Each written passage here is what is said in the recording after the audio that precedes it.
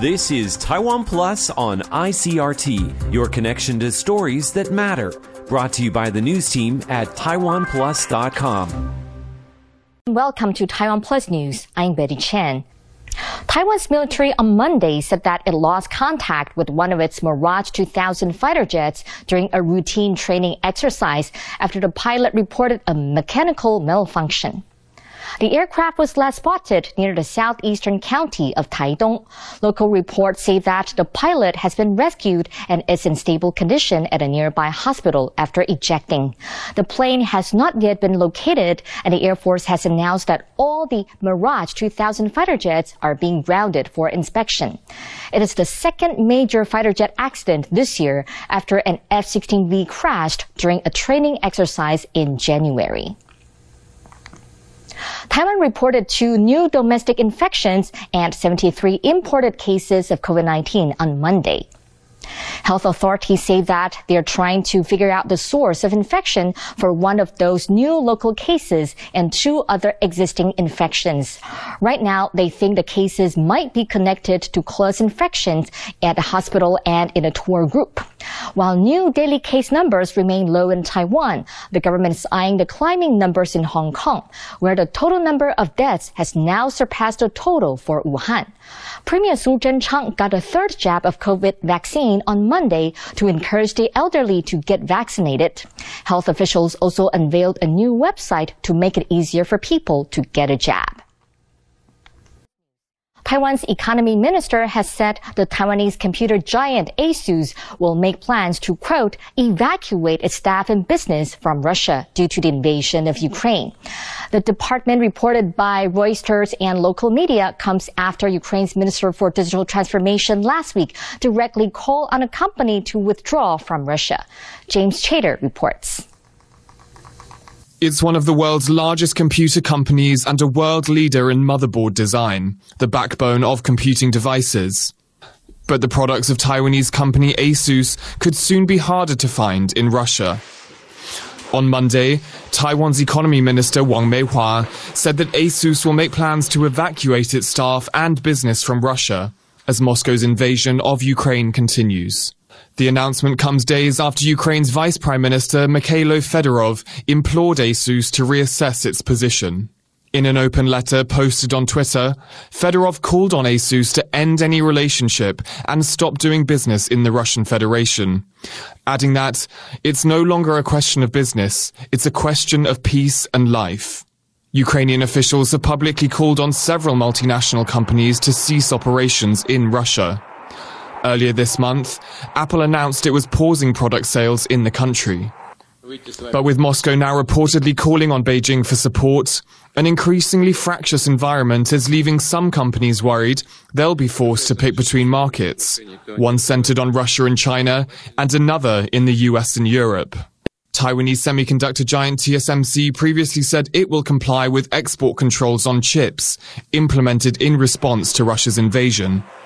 TSMC has demonstrated its awareness of the growing role of politics in business as it looks to hire experts in international relations. But in an increasingly fraught global environment, the decision by Asus to leave Russia shows that the politics of a market may need to play a larger role in a company's economic choices. Patrick Chen and James Chater for Taiwan Plus.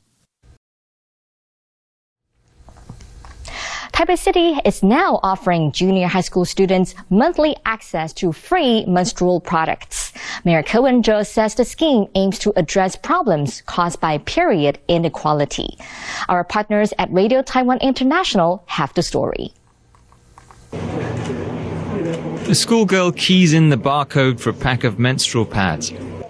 And it's coming at a bargain price, because starting on Monday, junior high school students across Taipei will get about $7 a month for menstrual hygiene products. More than 30,000 students are eligible for the scheme, which is operating in High Life convenience stores. 大概编了6000多万，那目前算起来大概是3万名的国中女生。那我们在这个系统里面，我们会让她每2个月有一次那个券，大概有效期是2个月，不用每个月去换。 The vouchers are valid for 10 hygiene products, and you can redeem them using self-service machines or through an app. period poverty is a problem across the world. But for students at Taipei's junior highs, menstrual hygiene products are one expense they won't need to worry about. For the past 10 years, the people of Taipei have been watching an unusual building emerge on the cityscape. It's a massive new performing arts center that's turning heads and hopefully will also turn a crowd. Taiwan Plus's Bing Wang got a sneak peek at a building ahead of the grand opening. What appears to be an ordinary theater lobby is set to become one of the hippest and most inviting spaces in Taipei.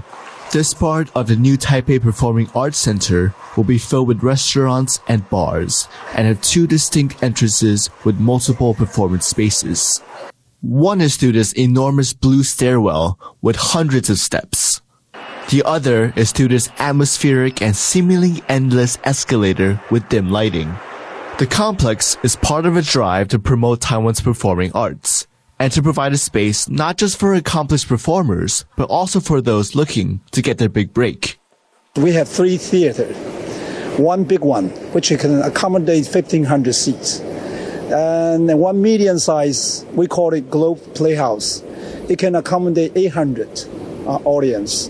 And then we have the third one, which is a black box type of theater. We call it Blue Box because the interior is dark blue. It also can accommodate from 500 up to 800. A nod to Shakespeare, this theater is named the Globe Playhouse. It's designed in the shape of a sphere to provide better acoustics and better viewing angles for everyone in the audience. The new Performing Arts Center hopes to attract people from all walks of life. I would call it a theater for 21st century because it's very open, very transparent, and also it has all kinds of theater in different scale, different style. They can accommodate all kinds of nowadays performers. This is the venue's largest space. So now we're in the grand room, one of the 3 theaters in this whole performance center. As you can see, it's blue and it's massive. It can fit 1,500 people just in this room alone. The size is on par with the most famous performing arts centers in Taiwan. The more traditional National Theater, also in Taipei, fits the same number of people. Construction started 10 years ago and should be completed by the summer. According to the man in charge, Austin Wong, the story behind the construction is as dramatic as some of the plays that will unfold on the stages. The reason why it took so long because the building is very difficult to build. The material and the way of the construction method is, most of them is one and only in Taiwan, which is really costs a huge amount of money. During the process, one of the major contractor, they declared bankruptcy. So we have the whole construction has been stopped for a year and a half. And we have to look for the second and the other constructor to finish the whole project. This is really a very difficult building to build. The much anticipated center is set to officially open to the public in July, and the plans for it are ambitious. The Taipei Performing Arts Center aims to stage 600 events and performances every year and welcome 600,000 visitors from all over the world, pushing Taiwan's arts onto the international stage. Klein Wong, Ken Ning, and Bing Wong for Taiwan Plus. Love is in the air. March 14th is White Valentine's Day. Originally a Japanese holiday, it's now observed across East Asia. So who do people in Taiwan turn to find love? Our reporter Cindy Chi visited one of the most popular temples in Taiwan, and she went with a jazz singer who needs a little help in the love department. You don't know what love is. 26-year-old Australian Taiwanese jazz singer Caitlin McGee is looking for love. And for her, the song sums up her experience. I feel like it really connects with my story of love. I have never been in love before. And as a singer, when you sing songs, you want to be connected to them so you're able to tell your story and people can feel it. So not only does it have a beautiful melody, but also it really reflects on my own experiences. In Taiwan, Caitlin has found success as a singer, but she hasn't been so lucky in love. Today, she's come to the Shanghai City God Temple to try a more traditional approach. A local legend says that the matchmaking god here pairs up around 6,000 couples every year. Caitlin's mission today is to perform a ritual to ask the matchmaking god for some help. And she's not the only one who has come to do that. Here we have a bunch of offerings for the matchmaker. They include a lot of unusual things. Lead coins, paper money, red thread, and sugar. Are you ready, Caitlin? Yes, let's do it. For Caitlin, this is a new experience. She grew up in Australia and didn't move to Taiwan until 2017. But she's excited to see how Taiwanese people come to ask the matchmaking god for help. From Australia. The process starts by introducing herself to the god and telling him the qualities she's looking for in her ideal partner. I'm just a regular girl, just trying to find a regular guy. I'm looking for a guy that is understanding, someone that's kind, and someone that shares a passion for the arts. One of the most important steps during the ritual is to circle the red thread and the lead coins 3 times above the incense burner outside the temple for blessing. Then you place them in your wallet for safekeeping. As Tyson Wu says, the red thread symbolizes the connection with your future partner. And the lead coins, well, the Taiwanese Hokkien word for lead, 1, sounds like the word for destiny. After you complete the ritual, you can sample some engagement cakes and drink a cup of blessed tea outside the temple.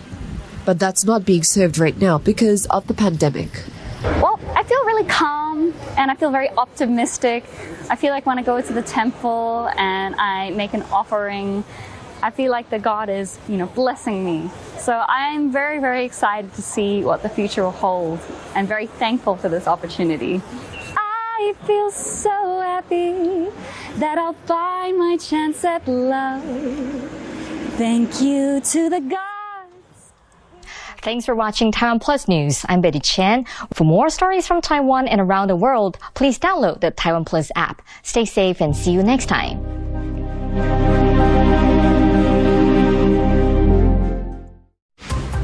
Thanks for listening to Taiwan Plus on ICRT. For more great stories from Taiwan and around the world, visit taiwanplus.com.